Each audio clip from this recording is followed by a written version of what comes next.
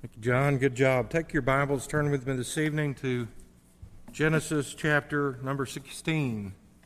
Genesis 16.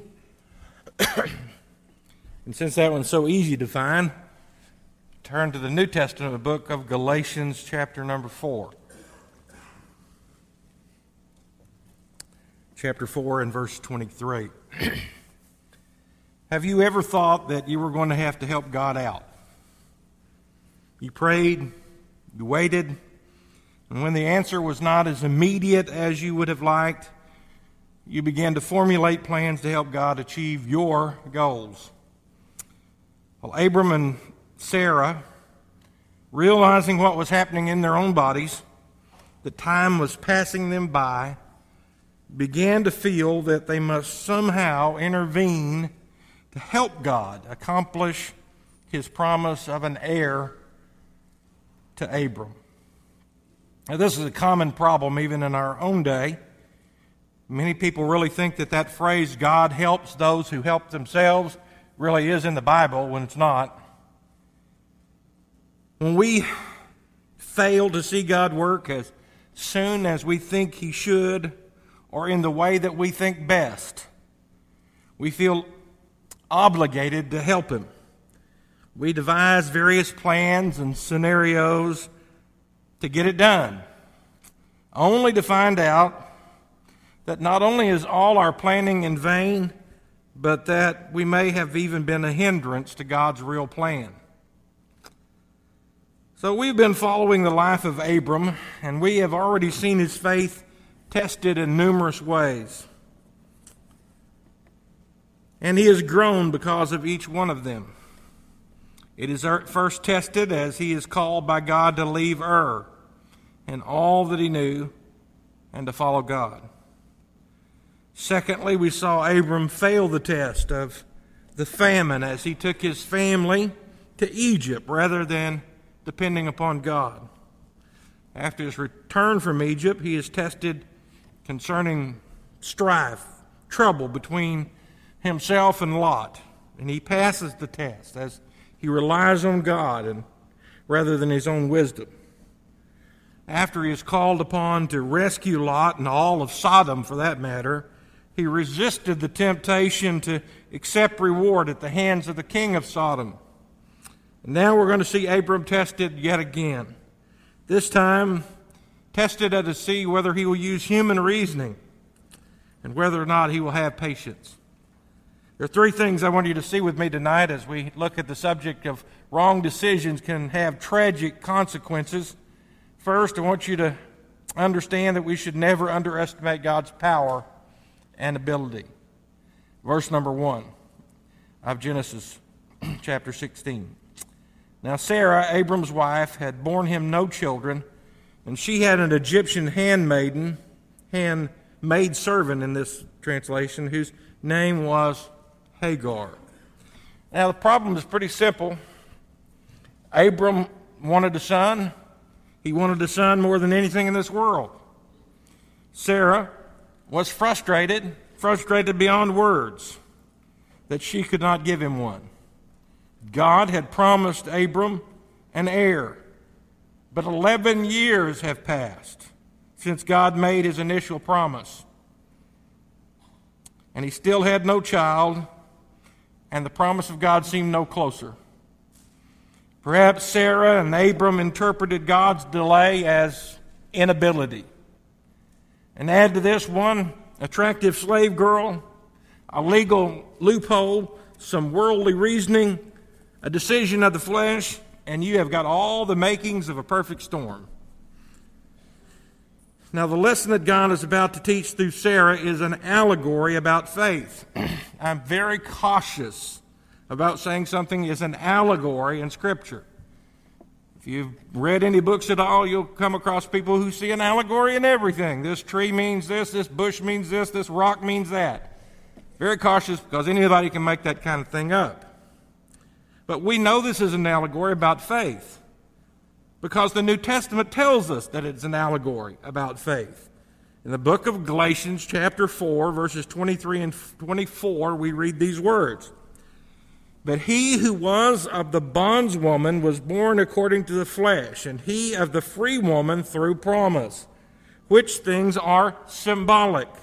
For these are the two covenants, the one from Mount Sinai, which gives birth to bondage, which is Hagar. Since God tells us in Galatians that Hagar represents the law and Sarah represents grace, this story illustrates the false idea that grace can obtain something by legalistic means. Abraham was justified by faith, but this didn't keep him from trying to do something in his own strength. God wants us to realize our utter hopelessness without him, in order that we might utterly depend upon him. Abram believed God's promise, but he was looking to himself and Sarah to fulfill that promise.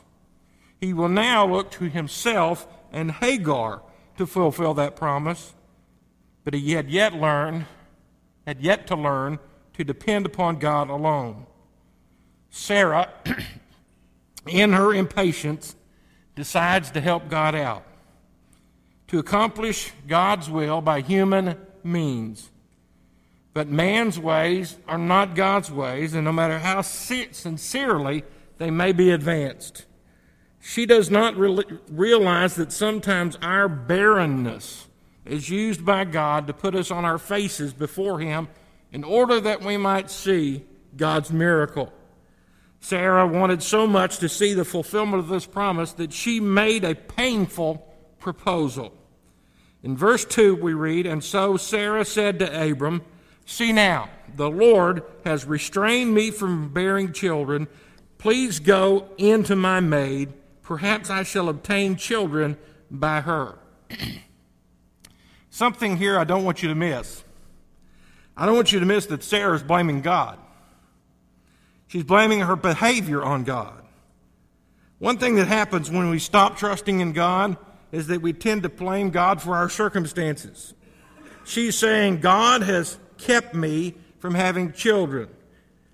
God, by not keeping his promise, is forcing her to do something that she would not, under ordinary circumstances, do. That's what she's implicating here. Now she's blaming God, but in just a little while she's going to blame Abram as well. The plan that Hagar provide an heir sounds strange to us today. If not illegal, at the very least immoral. But it is not unusual in that day. Ancient documents reveal that when a woman could not provide her husband with a child, she could give him a female slave as a surrogate childbearer and claim that child, the child of that union, as her own. Sarah is suggesting a way that they could follow an accepted custom of the world. It is obvious that she believed that a child could and should come from her husband, but she was not sure that God could bring a child through her.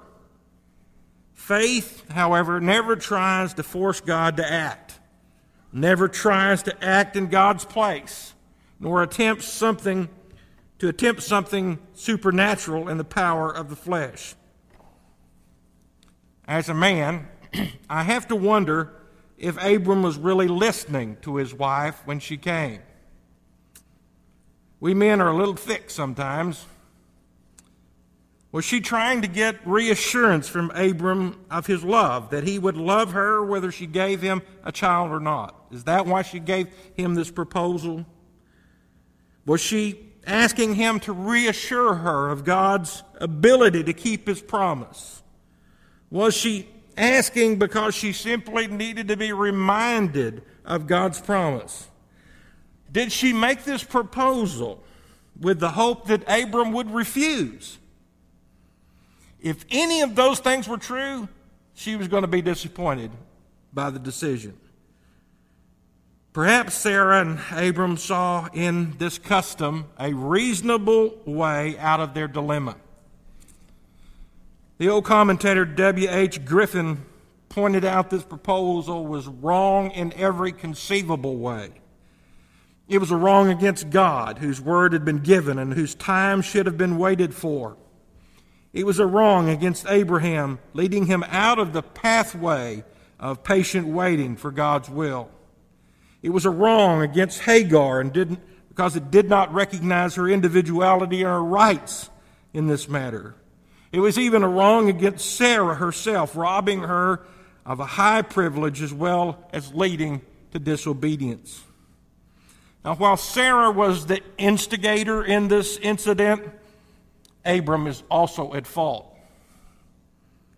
In fact, in many ways, the beginning of this can be traced back to Abram's previous failure when he left Canaan and went to Egypt. So, well, how do you figure that out? Well, Hagar is an Egyptian, and it is highly probable that she was part of that parting gift that Pharaoh gave to Abram according to Genesis chapter 12 and verse 16. While Sarah may have made the proposal was only possible because Abram had first sinned in deciding to avoid the famine by taking his family to Egypt.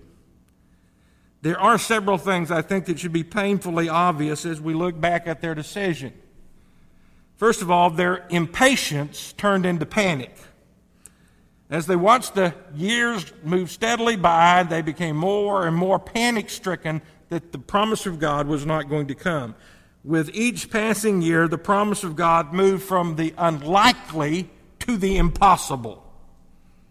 The second thing we ought to note is there is no evidence that at any time they inquired of the Lord. How can it be that this man of faith did not even pray over a decision as momentous as this one? And third, they ended up following their culture, not their faith. And because they followed their culture, the world, it is going to have lasting consequences in their marriage, in their family, and in the world. The second thing that I want you to see tonight is that we have to learn to trust God's timing. He has a purpose for every delay. Genesis chapter 16, verse 2. And Abram heeded the voice of Sarah, and then Sarah, Abram's wife, took Hagar, her maid, the Egyptian, and gave her to her husband Abram to be his wife, after Abram had dwelt 10 years in the land of Canaan. And so he went in to Hagar, and she conceived. Abram should not have yielded. But there is no perfect walk of faith. We sometimes take 2 steps forward at once and we inevitably fall backwards. This delay in fulfilling the promise to Abram and Sarah introduces us to perhaps the most difficult problem you will have to face as a Christian. It might be interesting tonight to take a poll and say, well, what do you think that the most difficult problem you face as a Christian is? And we might get a lot of different answers. But I think the most difficult problem we face as believers is when we think that God has forgotten us. In fact, sometimes we see when we look at the circumstances of our life, it doesn't seem to allow for any other explanation. When you are being worked over by the events of your life, it's very difficult sometimes to believe that God's silences and His delays are really evidences of His love. And yet they are. Whenever I think about the delays of God, I think of the story found in the New Testament in John chapter 11. The problem was simple. Lazarus, the brother of Martha and Mary, was dying.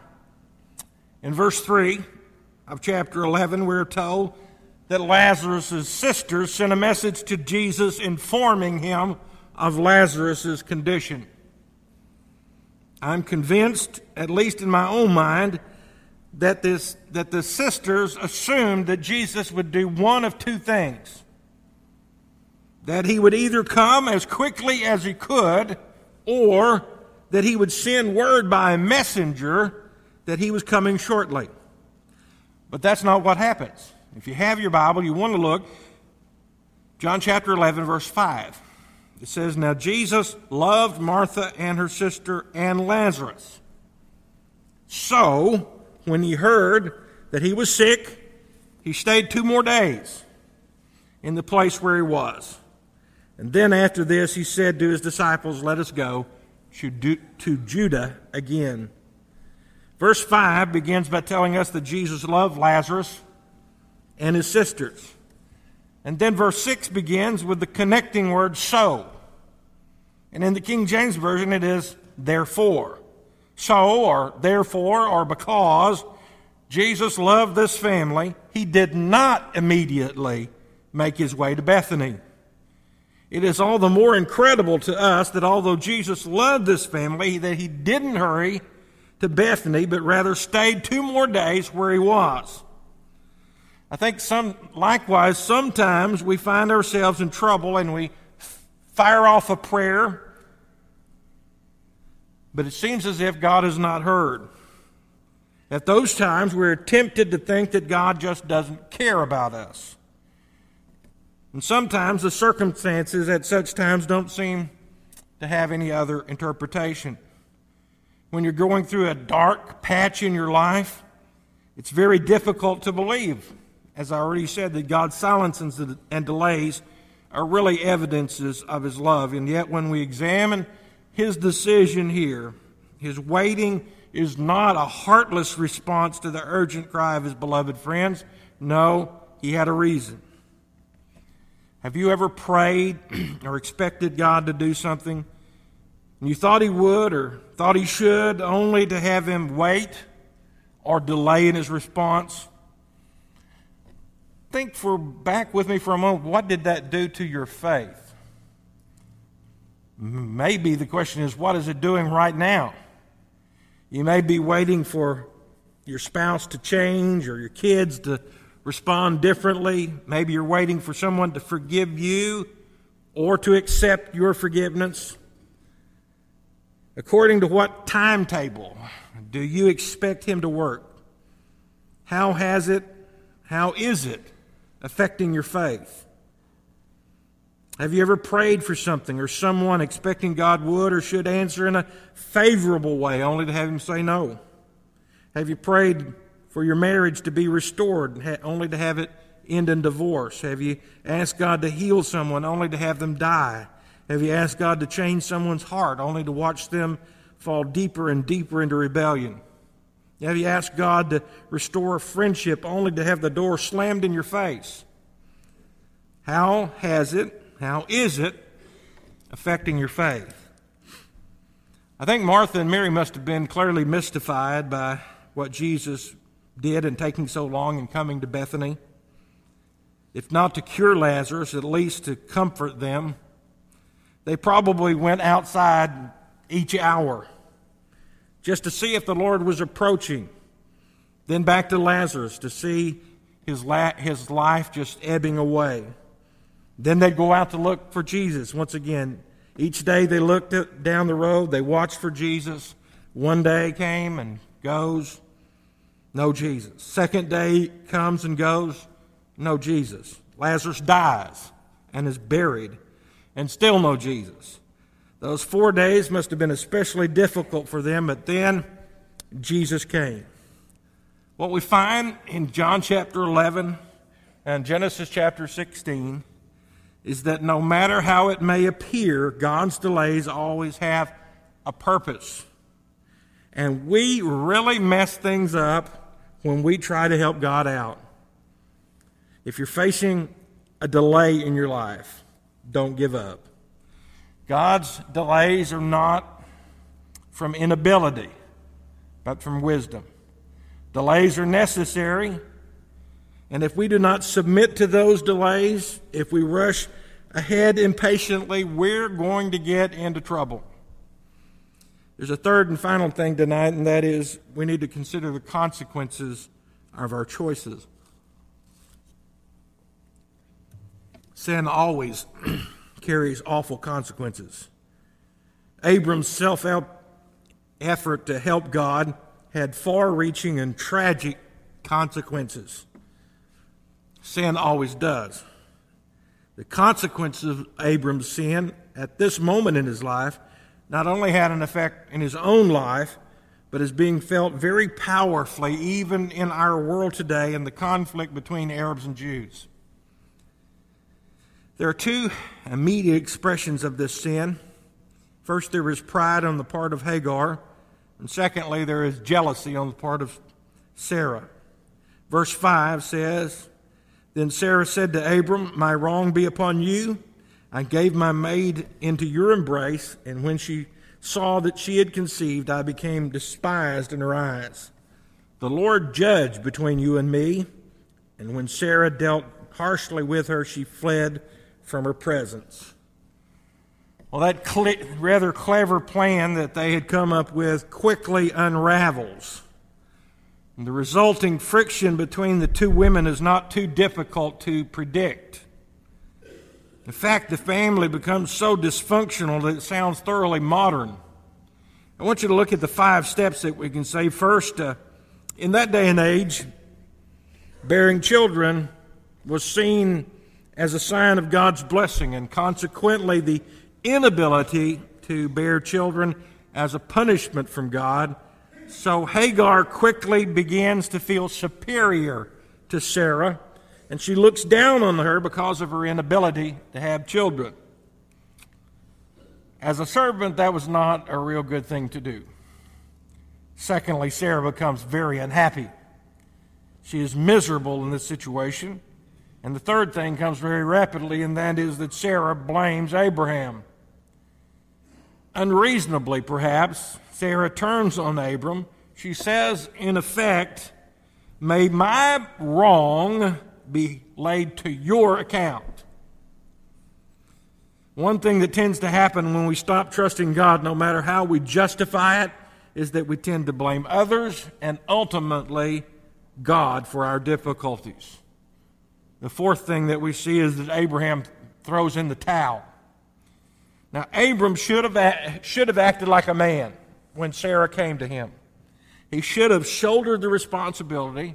He should have repented and assured Sarah of his love and commitment. He should have dealt kindly but firmly with Hagar, but he did none of those things. Instead, he abdicated any responsibility. Abram puts the matter of showing Hagar her place to Sarah. He says that Hagar is her servant and her problem. It was up to her to deal with the problem. And again, the results are predictably disastrous. Fifth, and finally, Sarah begins putting Hagar in her place, and she made her life so miserable that Hagar fled. Notice, if you will, that no one seems to take any responsibility here. No one takes responsibility for their actions. Sarah blames Hagar and Abraham. Abraham blames Sarah. And they all seem to blame God. One thing, again, that is consistent down through the centuries is when we reap the consequences of failure to trust God, we blame God. The long-range results of this bad decision were even worse than the immediate results. Abraham had 2 sons, Ishmael and Isaac. Isaac gave birth to the Israelites, and from Ishmael came the Ishmaelites, and ultimately a large number of Arab tribes who became Israel's perpetual enemies down through history, even to this day. As we bring the message to a close tonight, perhaps you might be at a crossroads in your life. You face a choice. Really, we face this choice almost every day. The choice of either going God's way or going the way that you think will work out the best. And as you face those issues, I'd ask that you just remember those 3 simple principles that we looked at tonight. Never underestimate God's power and ability. Learn to trust God's timing. And consider the consequences of your choices. Let's pray. Father, thank you for the story that we've read tonight, and thank you for allowing us to see through the problems of Abraham and his choices into some of the things that might happen in our own lives if we don't beware of following the ways of this world, or we try to accomplish your purposes through worldly means. Father, I pray that you'd help us to see how this may apply in our own lives. We ask it in Jesus' name. Amen.